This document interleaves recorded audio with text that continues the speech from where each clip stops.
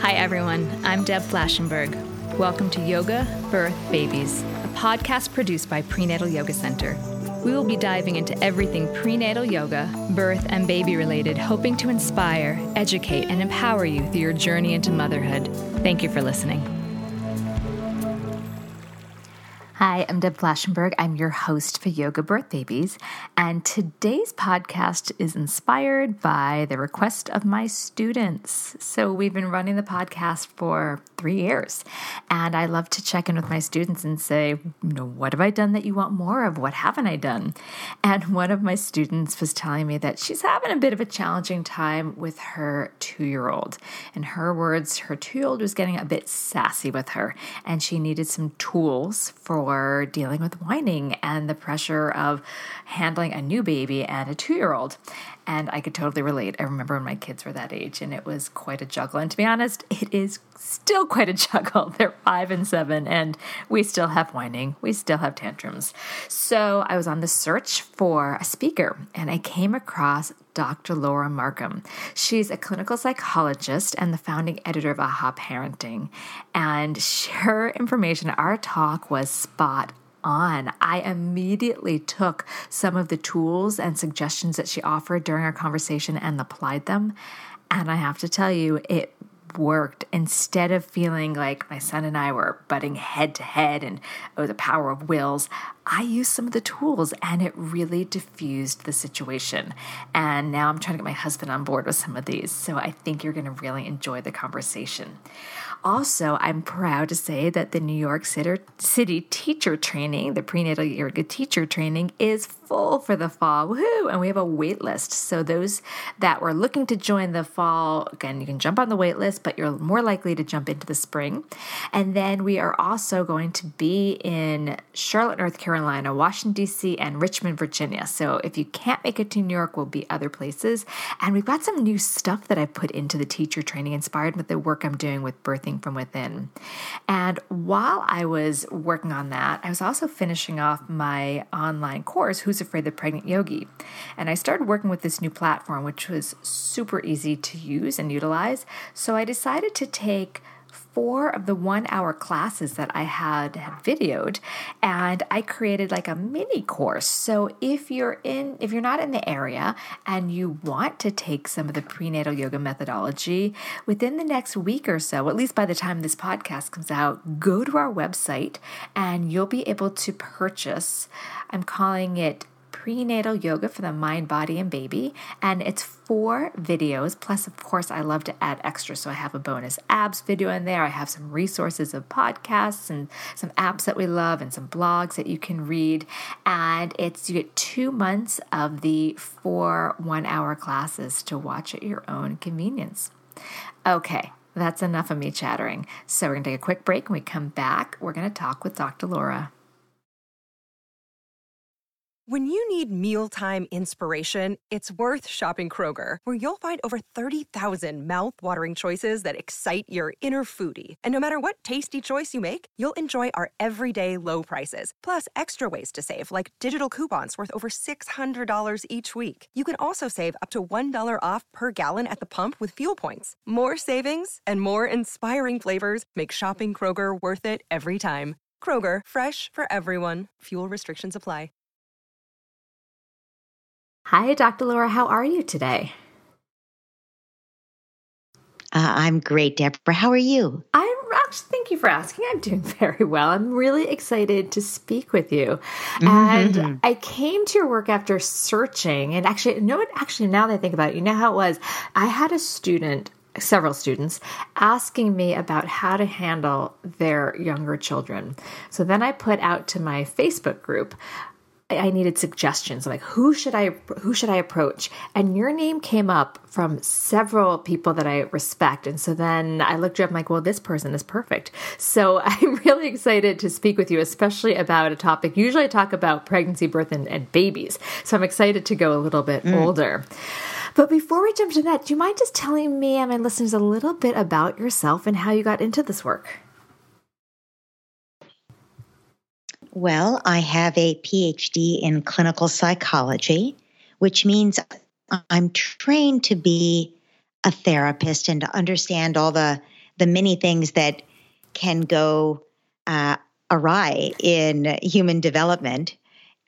And I find that what I'm most interested in is raising healthy children, because then things are less likely to go awry later. So I got into this work when I was finishing up grad school, finishing my PhD, and my son was born. I was pregnant my last, at the end as I finished school and as I finished my coursework. And my son was born. And I realized, I've just spent years reading the research on child development. But most parents don't get that advantage. Mm-hmm. Most parents wing it completely. They either repeat how they were raised, or they say, I'm not going to repeat how I was raised. And then they swing in the other direction, sometimes too far. Mm-hmm. And most parents really don't, here's the most challenging work we will ever have. And I say that because it involves growing ourselves, not just raising the child and being patient with the child, but also the most sacred work there is. And yet we have so little preparation for it. And as I raised my son, and then my daughter also, who came along 4 years later, I realized parents need support. It's the hardest job in the world, and they need more support. So I really, for many years now, have limited my practice to talking with parents about their children. It's so important. As you said that, I'm like, oh, I fall into that category, kind of the winging it, read a little bit, talk to some people here, look at how I was brought up, change a few things. But obviously, you're spot on, but it's just, I think a lot of us don't even really know where to go for support and for information. There's so many books out there. And I've read a lot of your stuff as I was preparing for this. I was stalking your work a little bit, which is fantastic. Really great work. And so I appreciate your point of view. And you have on your website, you cover quite a range of ages that you work with. But for today, I'd love to talk about, it kind of seems a crossover between like older toddler to preschool. That's kind of the sweet spot I want to jump into. Can you talk a little bit about what one should expect developmentally for that age? Because I think sometimes with my own kids, I think my expectations of how I want them or how I think they should behave in their capacity to listen may not be where they are developmentally. Can you talk a little bit about that? Sure. Well, one thing is that when a human being has full inner resource, then we can respond to what's happening in a very appropriate way, usually. But think about ourselves as moms.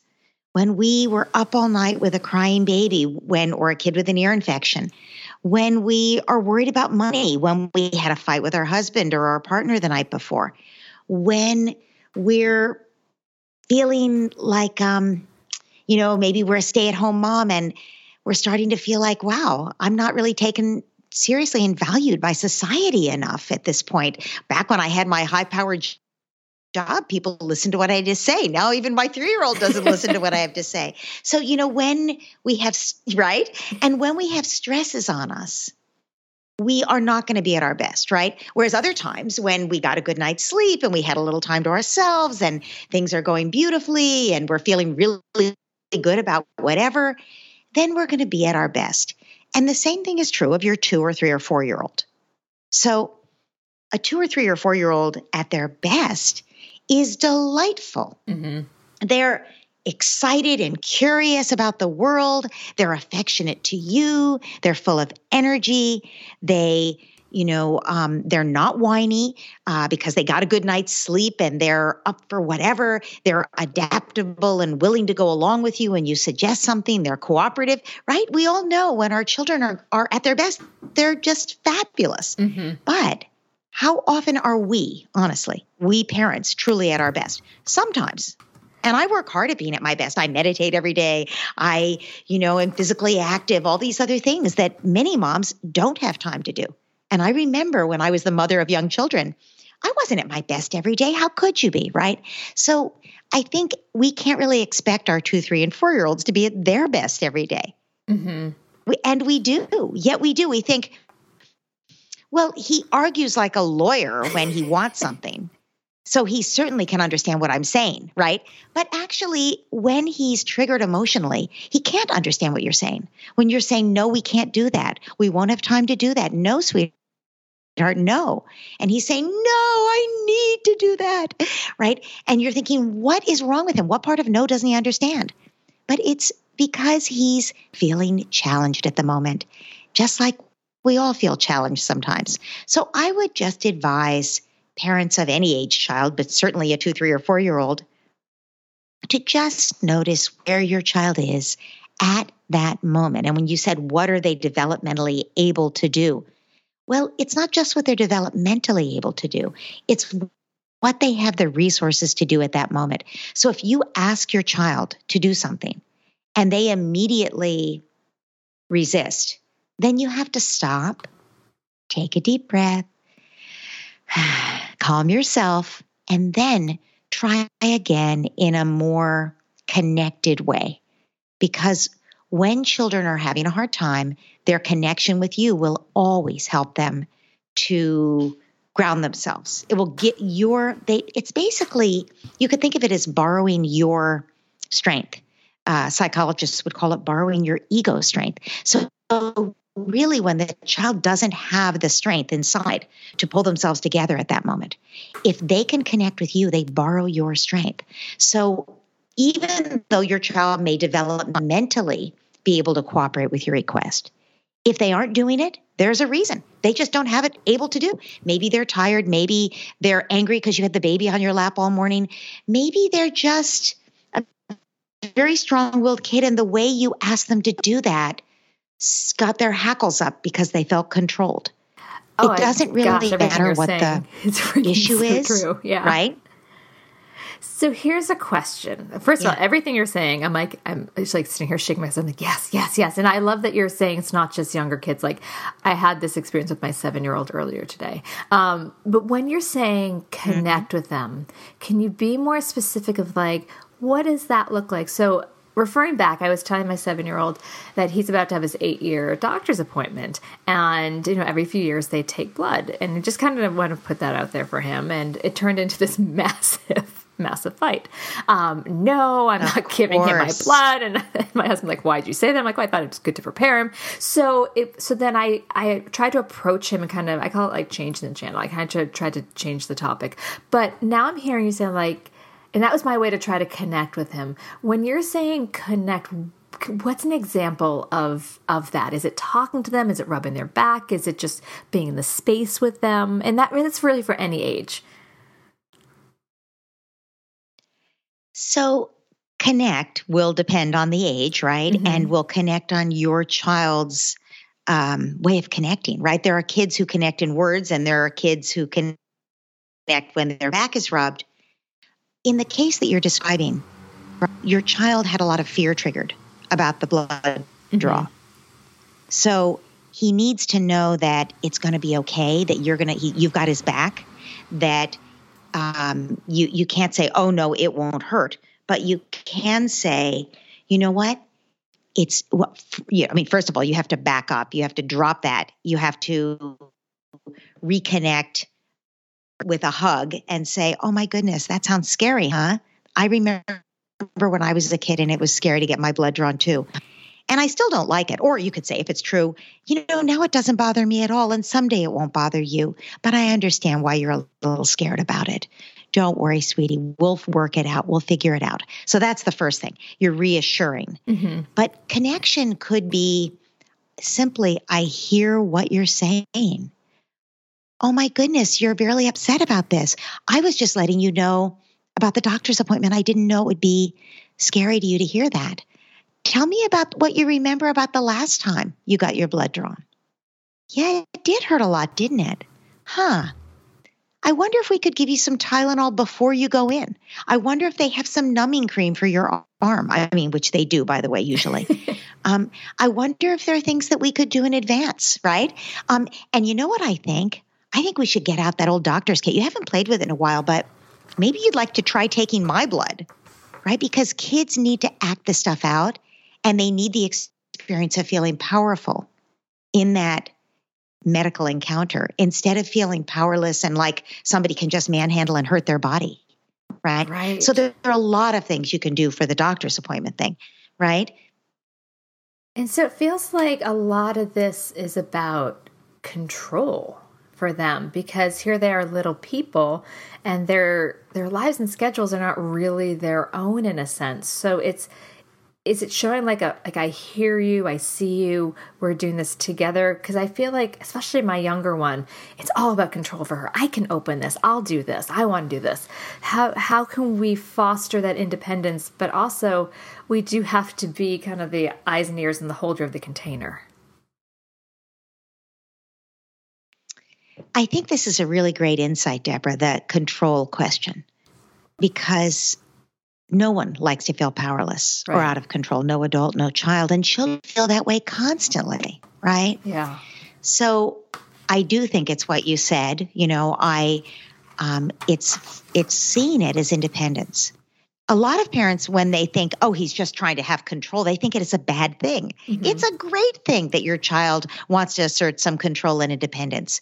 And our job as the parent is to facilitate that. And obviously, when it's inappropriate, when they can't say no, we try to find something else that they can control, which is why the nurse in the doctor's office will say, which Band-Aid do you want after you have your blood draw? Right? There's something they can control at least. Or do you want to sit on your mom's lap? Or do you want her to stand next to you and hold your other hand so you can squeeze it, or whatever? So we're giving them some control. I think that one way to avoid the power struggles and still get kids to move through the schedule the way we need them to. Yeah, that's exactly what I was thinking. Like getting my kids out the door this morning for school, which they do every day. It was such a struggle. So yeah, I love hearing this. Routines. Okay. So if you can speak to that a bit. Routines are really important for kids because, routines are just what we do at that time of day. Every day we clean up together, and it's not an onerous thing where mom says, okay, now clean up your toys. It's more like we sing a song. Mom just starts cleaning up and smiles at you, and there's nice warm interaction, and she moves it along, right? Mm-hmm. And if you're getting out the door in the morning, you want to make sure your routine has enough time for connection. So it's the combination of the routine with the connection that helps children move through it without a power struggle. This is so great. I think you're helping so many of the listeners because I know and I see it with my own kids, even though I'm particularly routined. And, I find that when we stray from it, it really does throw them off. I also find that when we stray from it, they notice it. Like we always do dinner, bath, and then a little downtime, and then they go upstairs and brush their teeth and we read. And there was one time I was running late. We were coming home late and we were going to just skip bath. And they both were like, no, we like that. So I think they depend on that. But I see this especially with really little kids, like getting the shoes on, it just becomes such a fight sometimes, or even just they're so involved with something else. So you're saying connect with the child to help move them along? Yes. And you asked before, well, what does connection look like? So It's different with different age kids and different children.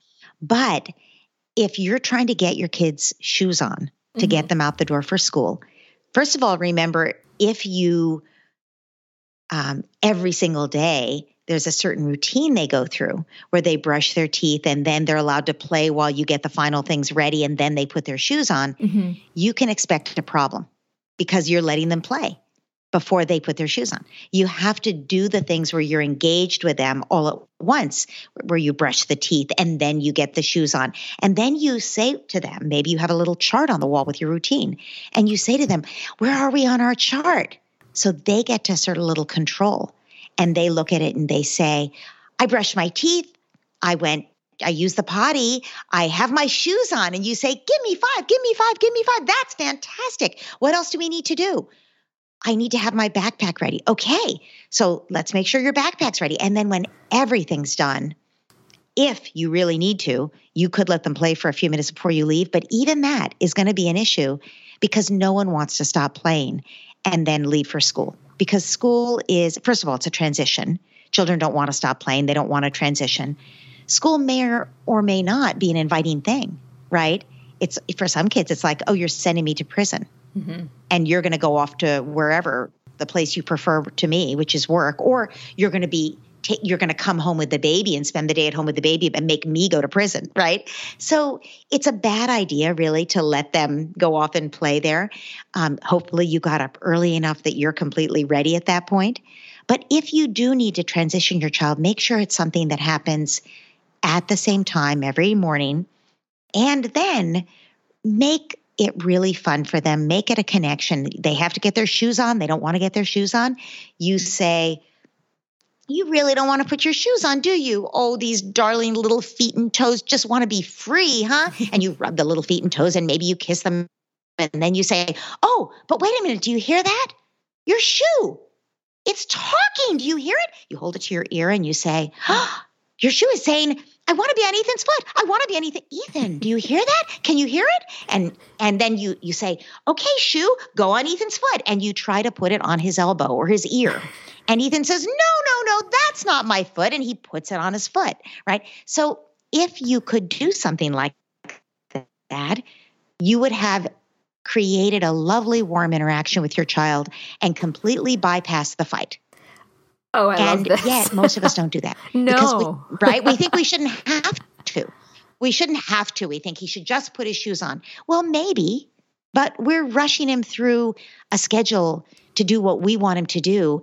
And his job in life is to explore, to play, to watch the little motes in the sunbeam in the window, and here we are sort of running him through a schedule. So we do need to be prepared to use that playfulness because kids can't resist an invitation to play.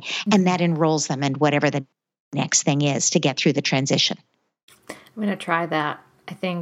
I'm going to just see, I'm excited actually to try that because it does feel like there are many times I'm like, hurry up. And I can't remember which my kid just said, right. You're putting too much hurry in my mind. And I'm like, I'm really sorry. But I like, but that was really sweet that they articulated it that way. But I realized that, and I get it, I don't think I'm using myself as an example, but I think many can relate, is that we have a lot to do and it's challenging. And I think maybe slowing down and like you said, also checking in with our own place, how am I, what am I anxious about? Why do I need to get things moving so much? So these are really great tools. Can we talk about whining?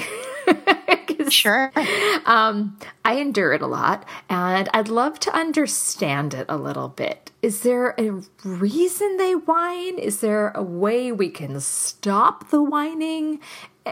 Yeah, let's just open that up. Well, absolutely. There are many reasons that children whine. And again, I'm going to ask you to think about ourselves as adults. There are times we whine.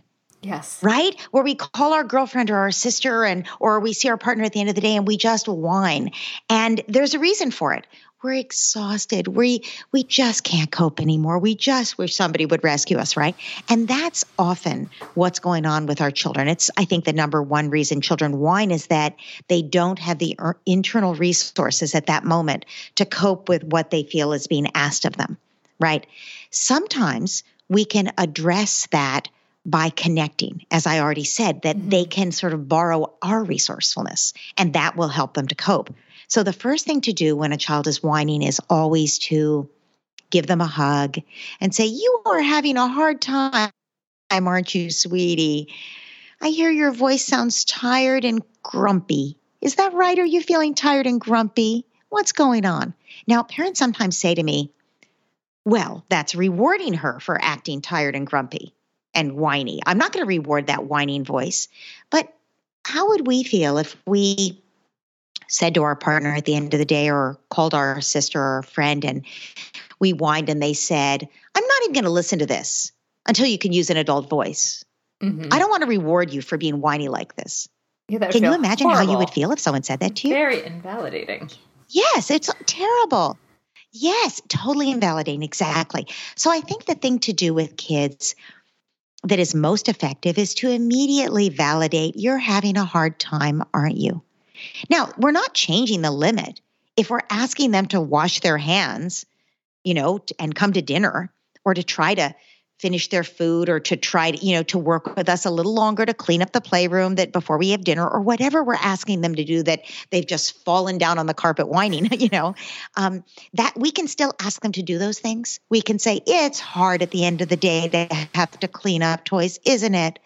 I know you're pretty tired. Maybe we need to clean up a little earlier from now on, when you still have more energy, and then we could just read a book before we go to fix dinner. That makes sense, doesn't it? Because it's just so hard when we wait so long. But right now we do have to clean up. I'll tell you what, I'm going to hold your hand while we work together to clean up. You pick up that block and I'll pick up this block, and we'll hold hands too, and we'll give each other squeezes so we stay strong. And if we feel too tired, we're going to summon up our courage together, right? By singing a song. What's the bravest song you know? So again, you're helping them learn to manage themselves through a difficult task, right? Mm-hmm. But you're doing it by giving them more support. I'm actually glad as you're saying that, I'm like, oh, I do a lot of this. And I was giving myself a little pat in the back. But then there's the times that, and I'm going to use again something that happened recently. I was in the store. I was literally just going to CVS to pick out a Father's Day cards. This was last weekend. And my daughter is with me. And whenever we go into a store, she turns into this monster of wanting to buy everything. And it turns out into whining. And we had a talk before we went in. We're just getting Daddy's card. You can help me. I want your help. I love how well you pick out cards. You have such a good eye for color. So I prepped it and I said, we're not going to get anything else. We're just going to get Daddy's card. And thank you for being my helper. And then we get in there and she wants new hair bows and she wants a lip gloss. I should 5. And I'm like, and it just turns into this whining struggle. Do I do the same thing? So that's a little different. No, okay. You don't. Well, so yes and no. So you hold the limit, right? You're still asking her to do the hard thing, which is, here she is. Remember, they don't understand money. How old is your daughter? 5. She's 5. Yeah. So they don't understand money. They just think we could give them anything they wanted. So here they're surrounded in the store by the lip gloss and the hair ties and all the pretty things they want. And we've all felt like that, but we know it costs money and we know how hard it is to earn that money. And so we don't assume we should buy everything that we see, right? Mm-hmm. But for a 5-year-old, they see all that stuff and they're like, yeah, why wouldn't you get that for me if you love me? And it becomes almost an experience that they have far too often if they have siblings, and even if they don't, where they can't have what they want or what they think they need that they think will make them happy. Mm-hmm. And so what comes up is, once again, the things that would make me happy in life I can't have. I never get what I need, right? And there again is that powerless feeling that causes the whining, right? But I think this is deeper. This is a little deeper than being tired at the end of the day and not wanting to clean up your toys. Okay. This is more like, once again, I don't get what I want. And we've all had that feeling, and it's a hard feeling. And I think the best way to handle that feeling is actually to acknowledge it. And like most big feelings, to let your child express it and cry about it, because then it vanishes. Big feelings are a message. They're not just inconveniences. They're a message to us about something. And what your child is most likely feeling at that moment is, I really want all these things. I think they would make me happy, but I never get them. And if you could, you did a great job with warning her in advance. And as you're in the store, you would get down on her level, pull her to you, hug her and say, you really wish you could have hair ties and lip gloss. I hear you. Sweetheart, if you still want those things when it's your birthday, and her birthday could be 8 months away, right? Yeah. Or the holidays, Christmas or Hanukkah, whatever you celebrate, Christmas and Hanukkah are 6 months away, right? So if you still want those things at the holidays, then we'll put them on your list for you and maybe you'll get lucky then. I hear how much you want them and they do look great. I can see why you would like them. And I see how much you want them. And remember, we're not buying anything special today. This is just for our Father's Day card. And she will whine again. She might start crying if you've been very empathic. If you've really empathized, she might be like, oh, but I need them, which would be bingo. That'd be great. If you're more aware of the people around you and a little less empathic and just more going through the motions. Like, we might get them then, but really we're not going to do it. I warned you about this. She's not going to cry because she won't feel empathized with. She'll whine more. And that's okay, because that's a way to get her to the checkout. You'll hold her hand. You'll take her whining right through the checkout. She might even begin to act out. She might even grab at the candy bars at the checkout because she just wants you to know how big this feeling is. So you might have to pick her up and hold her, and you pay the checkout clerk and you leave and you go into your car if you have a car, and you pull her into your lap in the back seat and you say, "Sweetheart, you had such a hard time in there. You really wish you could have those things." And you be as empathic as you can. I think she'll start to sob. And that would be fantastic, because if she can really get in touch with all that longing for what she really wants that she never gets, you will resolve some sibling rivalry, I guarantee you. You will resolve the whining. So next time she goes in the store, she's more able to cope because she doesn't have all those needs and wants clamoring inside her, right? And you'll have a really much better day for the rest of your day. If you don't let her cry at that point, you could find that your whole day will take a dive because she's got all these feelings jostling up to get healed, right? But if you just help her to cry, hold her, accept the feelings, acknowledge it. I know sometimes you see these pretty things and you really wish you could have them. I know. And then she cries and cries. And you might even find that she falls asleep on the way home in the car because it really took something out of her. But because she also was already tired, and, that's why she was so whiny. But you'll have really helped her move through some feelings that she'd been carrying around with her. I love what I'm hearing, and this is something I really believe in, is that it's about letting the feelings, one, again, going back to the idea of validating, and two, let them express it. Because I feel like we're constantly in our culture, don't feel that, don't feel that, don't feel that. So if we let them feel it, process it, then they're not going to be so scared of their feelings. And maybe I'm getting too out of what I know. And then they're going to be able to feel their feelings. I don't think I'm crazy, but this is how my life, I used to be a performer. And I always told my husband, I said, if you want to know what I'm feeling, listen to me in the shower. Because I truly believe having the access to put words to feelings and sing them out has saved my sanity. And so it kind of feels like the same thing. We're giving ourselves the permission to feel, because I feel like a lot of people don't know how to feel. And if we're always telling our kid, don't cry, don't whine, don't feel that, it's just going to bottle it up. Maybe I'm just babbling because I have no background in this. It's just my belief. You're completely correct. You're completely correct. This is indeed what the research shows. And what we know about emotionally healthy humans is that their parents did what we call emotion coaching. Because think about what we do when kids have big emotions. We distract them. We give in and all right, I'll buy it, right? So the kid stops the whining. But meanwhile, we've never helped with that big amount of longing. And we all know that when you get that lip gloss or hair tie home, it's like when you get that new pair of shoes home. You're happy for about 10 minutes, maybe a day. That's it, right? Yeah. She's going to have the same feelings there that she never worked out. So we distract kids from the feelings. Sometimes we shame kids. I just bought you hair ties last week, or you got new sneakers last week. What do you think? Money grows on trees, right? Or why can't you be like your sister? She's standing here. She's not asking for anything. She listened to what I said before we came in the store, right? So we shame kids. We make them feel bad about their longings, right? And there's so many ways that we try to talk kids out of their feelings, and we take away their voice. We take away their emotions and we take away their voice. But the emotions don't really go away. They just get stuffed. And then guess what happens? Eventually, they self-medicate. They self-medicate by compulsive shopping or drugs, a lot of wine in the teenage years or other liquor, drugs. Absolutely. If we can give kids a way to feel and express their emotions in a healthy way, they don't carry that full emotional backpack around and they don't have to self-medicate. Yeah, I mean, I like that we're even talking about this for like the younger kids up, because I'm really into the idea of like, let their feelings get expressed. I say that and it's still challenging. I mean, I'm certainly not an expert at handling it, but yeah, I want them to have their feelings. It's just sometimes I find it hard. What about when parents, and again, this kind of brings me back to what originally I was asked to ask you about is when they talk back, especially that really, like, this is how my student asked about, like, their 2 or 3-year-old just being sassy. What do you do with that type of emotion?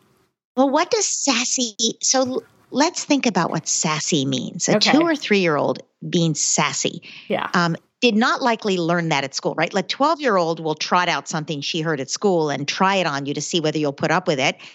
And the appropriate response to the 12-year-old is more like, excuse me, you know we don't talk to each other that way in this house. Let's try that one again, right? And then the kid stops doing it. But a 2 or 3-year-old didn't hear it at school. There's a reason they're being defiant. When you say they're being sassy, they're like, you can't be the boss of me. No, I'm not going to do it. You can't make me, right? Isn't that really what it is? But that's not sassiness.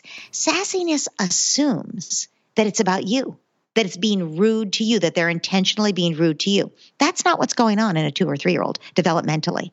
What the 2 or 3-year-old is doing is saying, stop bossing me around. Stop making me feel like I don't matter, like you're not listening to me, like I have no right to decide what happens to my body, right?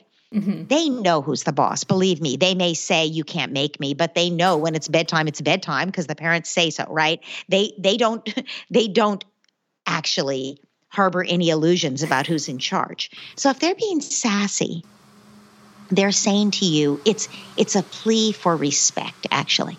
They're saying to you, no, I won't. It's not about you. Except to the degree that it's saying, I'm feeling unheard.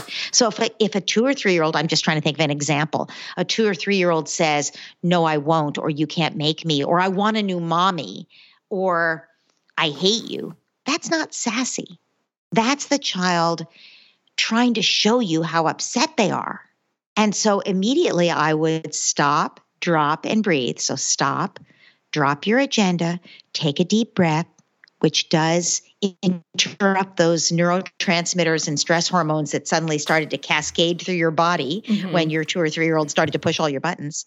Take the deep breath and turn and say, get down on their level, which reduces the threat and increases the connection. Now, if you have a hitter, a kid who hits you, don't get so close they're going to hit your face, but do get down on their level where it decreases the threat. Look at them, be as warm and loving and patient as you can and say, wow, you are really upset to say that to me. And it could even be, I hate you, I want a new mommy, right? Which is button pushing material, right? But you're just taking it as information about the child, their mood, their need, their upset. Wow, you must really be upset to say that to me. Sweetheart, what's going on? Now, you may know what's going on, which is that you told them it's time to take a bath and they said no because they don't want to stop. They don't want to go, inside or whatever, right? But if you do know, you can say, you really don't want to go inside. You've been loving playing outside, haven't you? Now you've joined with them. Now they're going to start saying, yes, I have been loving playing outside. Yes, someone understands me. Yes, I could actually feel connected with here by my mom or dad who says this to me. So I might even be open to their influence. I might listen to what they have to say to me because they're listening to me, right? So don't get distracted by sassiness. Just take it as a cue that you need to, whatever is missing in the situation, it's our job to bring that. And what was missing here was respect and listening. So now we have brought respect and listening, and we've changed. When we show up differently, our child will show up differently. Yeah, I'm really loving hearing this. I have to, again, come back to how I can, as a parent, also relate to it. And I think it's just like, you keep saying like respect and listening. How great is that for everyone? How often are we all so on our own agenda, even as adults relating with other adults, we may not always respect and listen. So just that message in general to embody for all our interactions, I think would be incredibly healthy and helpful. So I wanted to talk a little bit about... Yes, and I want to just add... Yeah. I wanted to just add for, if you're listening to this and thinking, but I'm not going to let my child disrespect me that way. Remember that a 2 or 3-year-old or even a 7 or 8-year-old, the way they learn is from the standard that we demonstrate. So if you're modeling respect, your child, just like the 12-year-old who you said, oops, excuse me, let's try that one again, shall we? The 2 or 3-year-old is going to do the same thing. It's just a different version of you modeling what you expect from your child. And that doesn't mean you don't set limits. You can say to your child, you can be as mad as you want, no hitting.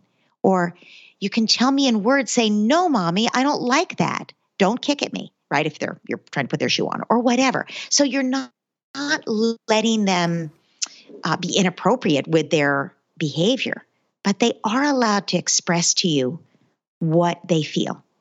And feelings are not bad behavior. And even verbal expression of feelings is not bad behavior. Thank you for clarifying that. I think that's important. I wanted to ask, and then I know I'm using a lot of your time, so I'll be quick with this one, about consequences. I've heard conflicting information. I've had some people say, we do consequences, and we try to have it relate directly to whatever the situation was. Like my son did something at school about lunch, and then we're like, okay, well, like he dropped his lunch on the floor, although the school aide thinks he did on purpose so he could buy. And then we said, we think you did on purpose. We didn't want you buying that day, so you're not going to get pizza day on Friday. So we did kind of an eye for an eye type of consequence. What are your thoughts on that, on type of consequences? So consequence is a euphemism, as you're describing. It's a punishment. Yeah. So let's just drop the euphemism. A consequence is a result of something. When I turn on the light, I turn on the switch, there's light in the room. That's a consequence of my turning on the light. And there will absolutely be times when, in order to enforce a limit, there is a consequence. Like we know that the rule in the sandbox is no throwing sand because it hurts people's eyes. We've had the discussion. The kid starts throwing sand. We don't say, oh, Jamie, please stop throwing sand, would you? No, you say, Jamie, no throwing sand. And Jamie throws the sand again. You pick Jamie up and you take him out of the sandbox. So is that a consequence? It's enforcing your limit. That's how I think of it. So you don't enforce the limit in a punitive way. You don't say to Jamie, how could you bad kid? You know better than that. You sit over here and you think about what you did wrong, right? That's punishment. But I'm just saying you take Jamie out of the sandbox and you say, Jamie, the rule in the sandbox is no throwing sand. You know that. We're going to stay over here. We're going to calm down. And Jamie says, no, I need to be in the sandbox. And you say, I know. It was just too hard for you to not throw the sand. We're gonna wait until you feel like you can agree to not throw the sand. And you talk to him about it. Maybe you say it's too hard for today. We'll come back tomorrow. And you take him out of the park, whatever. That's enforcing your limit. Is it a consequence? Well, yes. But if you don't treat it as a punishment, then it isn't. You can even do it as you're your child's assistant. You're their backup, where you say to them, before you go back into the sandbox, let's think how we can help you remember so you don't have to get out of the sandbox next time. What could you do if you feel like throwing sand? And you're not lecturing him. You're brainstorming with him because you're his backup so that he can get what he wants, which is time in the sandbox, right? So all of that is not punitive, even though it's a consequence. So what you're describing, where your son thought, because he's a smart guy, I could buy lunch and not have to eat this stupid packed lunch I have if I just drop it on the floor. Let me try that. And he does it. I'm assuming you're correct in your assumption about why he did it. It's conceivable that he didn't do it on purpose. But let's assume that maybe it's the third time he's done it and the school has a reason for assuming this and whatever. Yes. And so he did it on purpose. It's completely reasonable to say to him, sweetheart, when we give you a lunch, you need to eat that lunch that day. If you forget it on the school bus, if you drop it on the floor, if the dog eats it, that's too bad because it means you won't have lunch that day. But you can't buy that day. You can't just decide when to buy. That's a grown-up decision, whether you're buying your lunch that day. If you want to talk to us about days when you'd like to buy lunch and days when you don't, we could have a family discussion, or your dad and I could talk about that with you, and we could make an agreement. But when you're taking your lunch, it's because the parents have decided which days are in our budget for you to buy lunch and which days you're going to take lunch with you. So you can't make the decision by just dropping your lunch. So we want you to know that if you ever drop your lunch again, you will have to go hungry that day. It will feel bad because being hungry isn't any fun, but that's what's going to have to happen. Do you understand our position? Are you in agreement that that's what's going to happen? And you shake on it then. We always keep our promises. That's our agreement. That's that. It's done. If it happens next week, he doesn't get to buy. He goes hungry, period. I'm betting he won't do it again. That's an enforcement of your limit. I think it's different than saying, because you did that, you won't be able to buy on Friday when it's pizza day. That's a punishment. Now, I don't think it's a terrible onerous punishment, and it's clearly related to the crime. But I think it's a little bit like he makes a chess move and then you make a chess move. That's not what you're trying to do. You're just trying to enforce your limit. Right. I think what you said is about the chess moves I think that resonates with a lot of people as well as me. So it's about, I like that, enforce your limit as opposed to you do this, I do this, you do this, I do this. That's really useful. Oh, I love this. I feel like I've gotten so many tidbits. I hope the community has.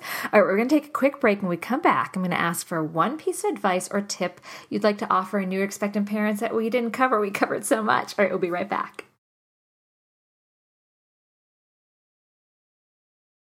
Okay, we are back. So as we're wrapping up, I know we covered so much juicy information. Do you have a final piece of advice or tip you'd like to offer new or expectant parents? Well, for expectant parents, I would say, if this is their first child, right, and they're going to be new parents, I would say there's a lot of focus on the pregnancy and the birth. You've probably spent a lot of time thinking about it, talking about it, reading about it, going to classes about it, but it's over. Even a long birth is over faster than you'd think. And then you're going to have a real live human being. So I would spend some time now talking with your partner and giving yourself resources and even making decisions about things that will be really important for the first 3 months after birth. And the thing to know is you will not be able to do anything except care for that child. Presumably one parent can stay home for a few months after the child is born. And you'll need support.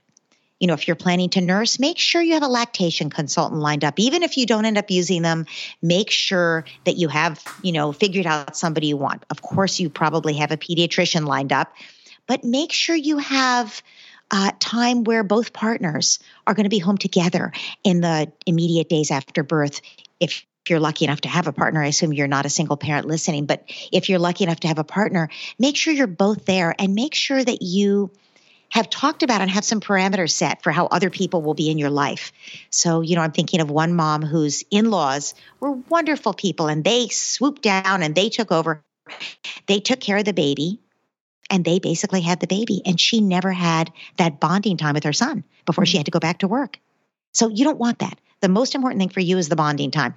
Let your in-laws do the laundry, go shopping, make you dinner. You should do nothing but hold that baby, bond with that baby. If you're going to nurse, have that time to learn, to have that time to connect and to learn who this new person is that you're with, so that you can feel completely relaxed. And remember that babies, they're learning every minute. They may seem a little sleepy. They may seem like, because they don't talk, we don't know what's going on in there.